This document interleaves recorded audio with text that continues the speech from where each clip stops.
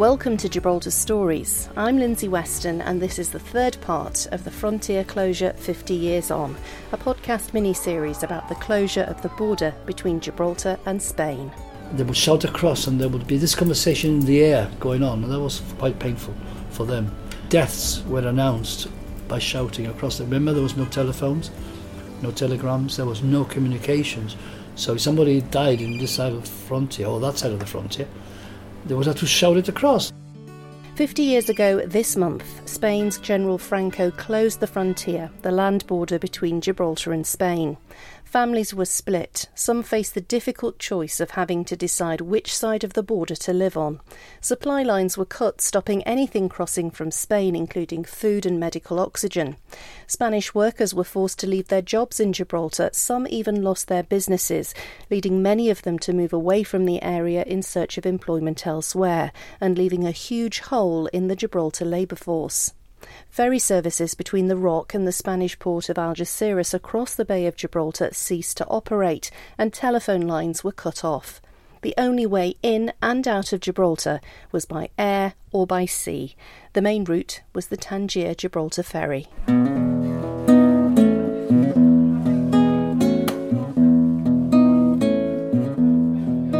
Well, I found myself on the beautiful day like today,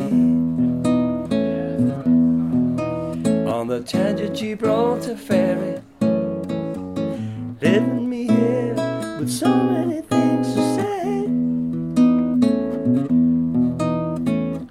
say, slowly leaving Morocco behind. As word spread that the frontier was about to be closed, people with relatives living on both sides of the border had to make the agonising decision over which side to live on for the foreseeable future, knowing it would be difficult to make the trip to see loved ones. Some people crossed over from Gibraltar to say goodbye to parents, grandparents, aunts and uncles for what could be the last time. Others were forced to pack up what little they could carry and head to Gibraltar to set up home. Local historian Tito Vallejo-Smith. They were given the ultimatum: either you become Spanish and stay in Spain, or you have to go. And many of them either sold their houses, let them to families, to relatives. The majority came to Gibraltar. They didn't have where to put them, and because we had many empty barracks, the government put them in these, how should I say, emergency holding centres, until eventually they were housed properly. But many of them had to leave many things behind. Most of the Gibraltarians in Spain came back to Gibraltar, and many were taken over by families. Those who were numerous were just put in crowded.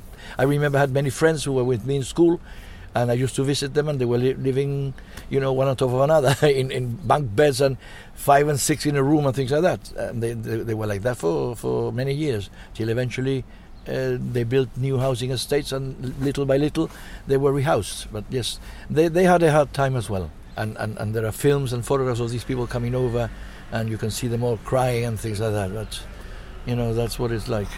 But there you have it. Yeah, we had this massive exodus from La Linea and the Campo area of people who had houses there, very beautiful houses, which they had to abandon or lease or give to somebody else. While some families were able to stay with relatives, the living conditions for others who came back to stay here were very difficult, with many sharing dormitories and small rooms and limited washing and catering facilities. They had nothing, and they had to be fed, in soup kitchens. They actually put makeshift dining halls for these people to eat. And I remember that the Boy Scouts used to help them a lot.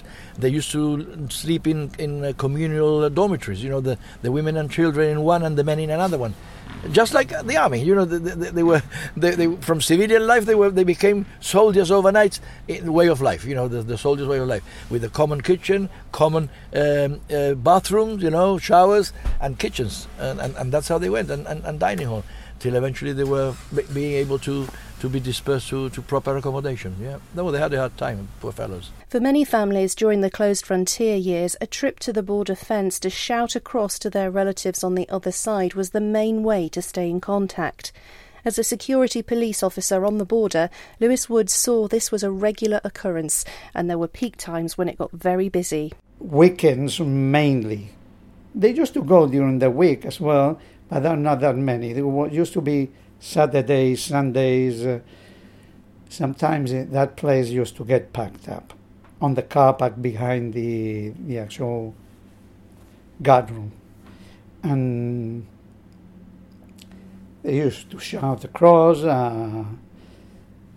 but still we could not stop them or anything because it was only family contact, and so they were worried because of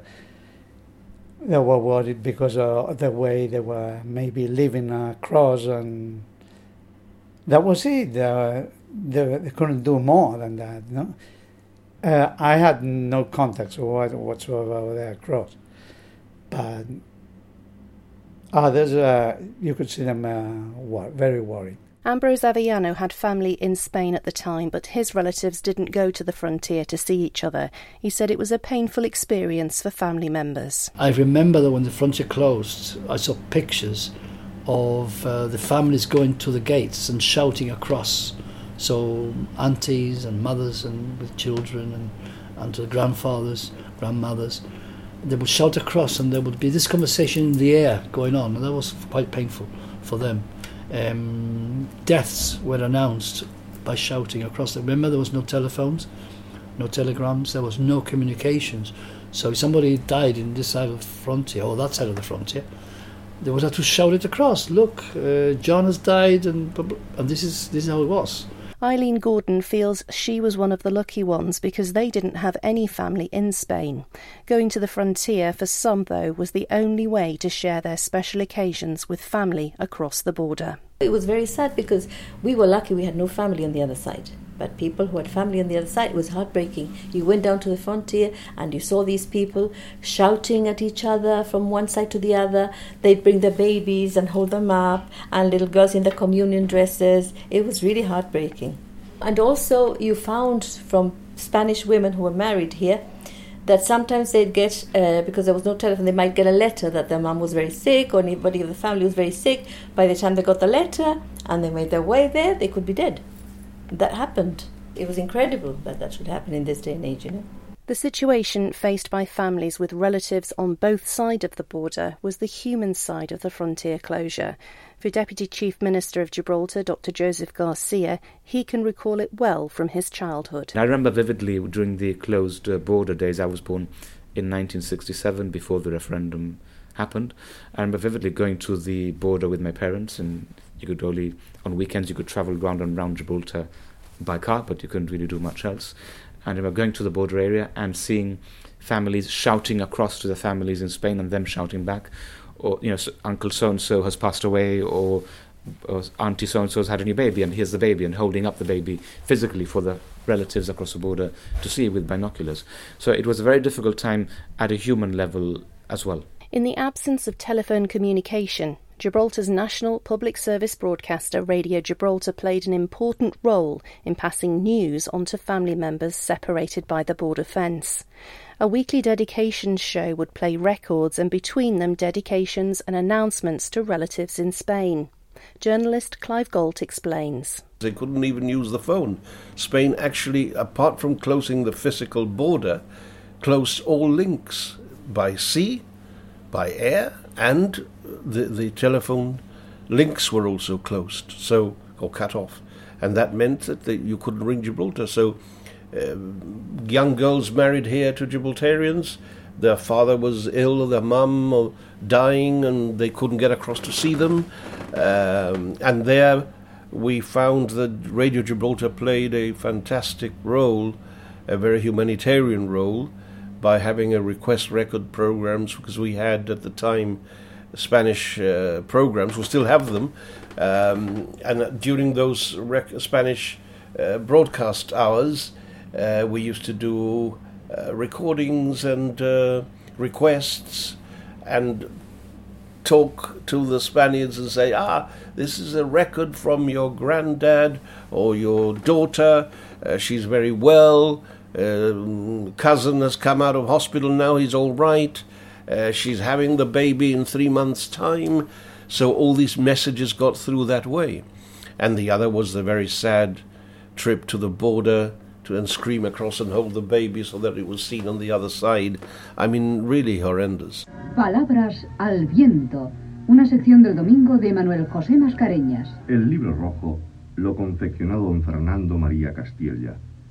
El libro de El Cordobés lo escribió Tico Medina.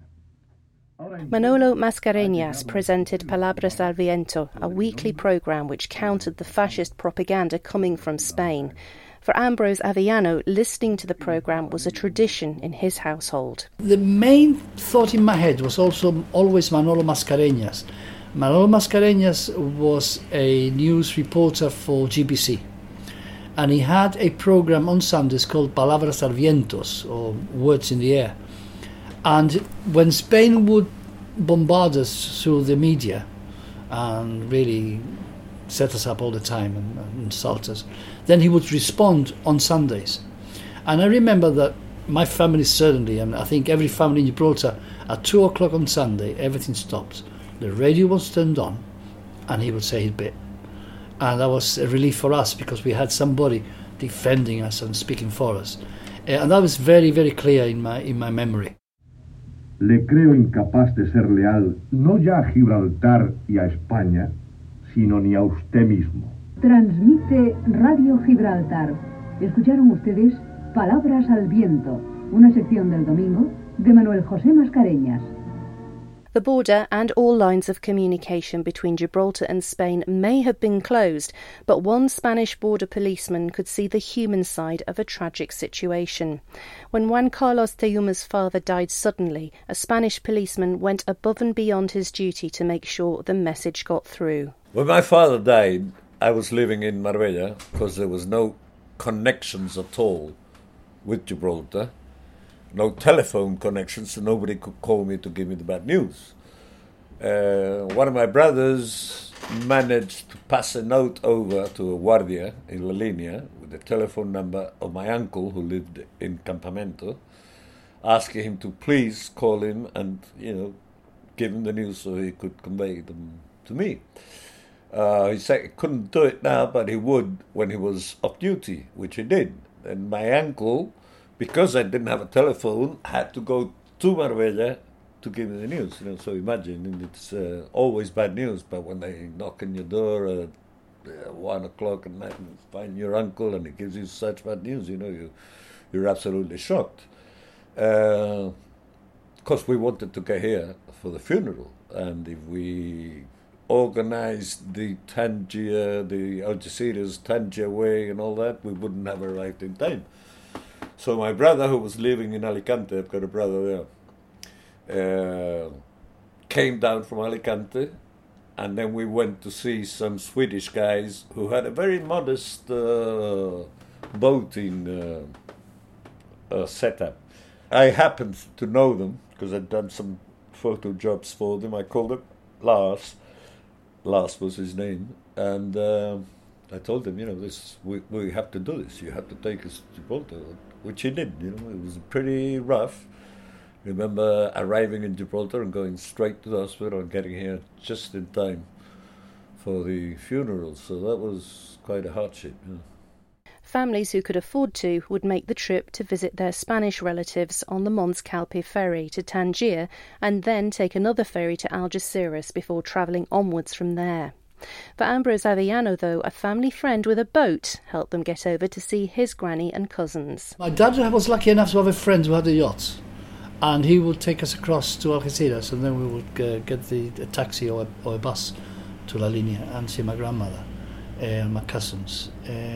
So we were lucky in that respect. Others would get the ferry to Tangiers, and from Tangiers they would go the next ferry to Algeciras. So they found ways of meeting and seeing people. It was on a road trip down to Gibraltar from London to visit family here that Philip Valverde's brother decided to write this song.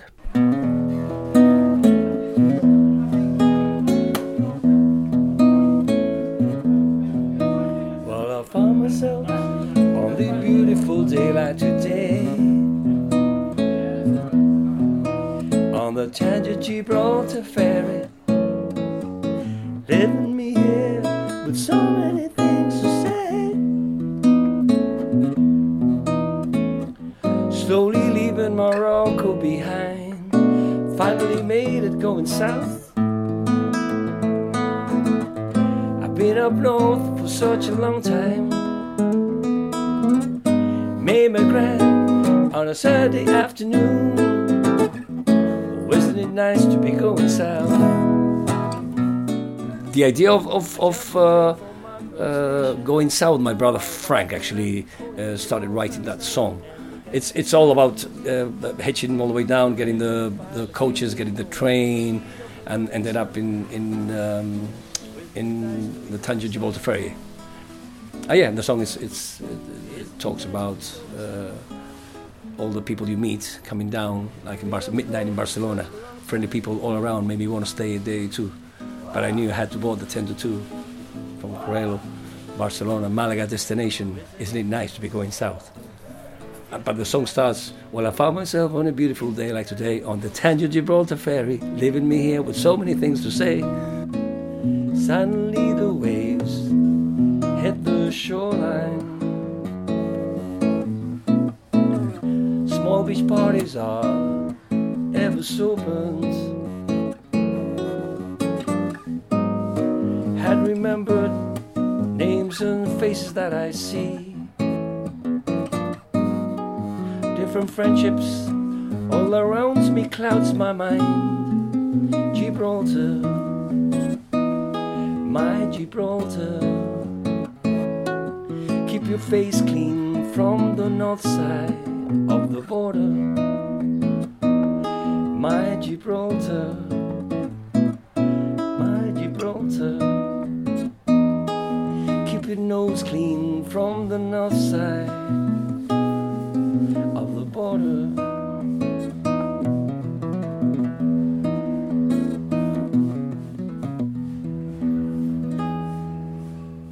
For Tina Orciel, every summer she would make the trip south to Gibraltar to visit her family here.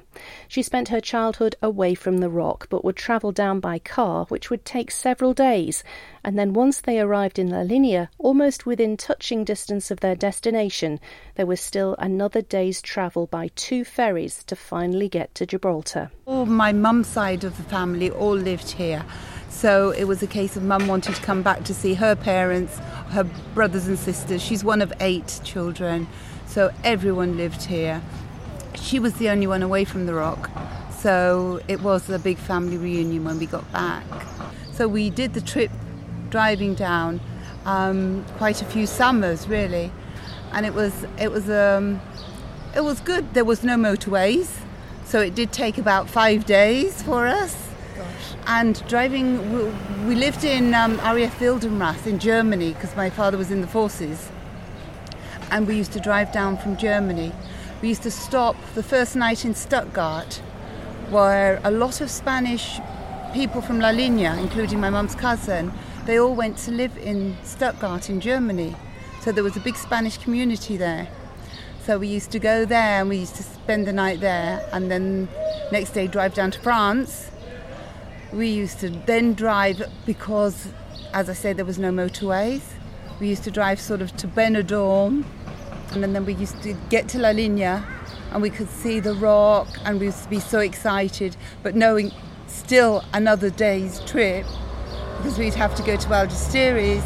We used to stay in a pension overnight.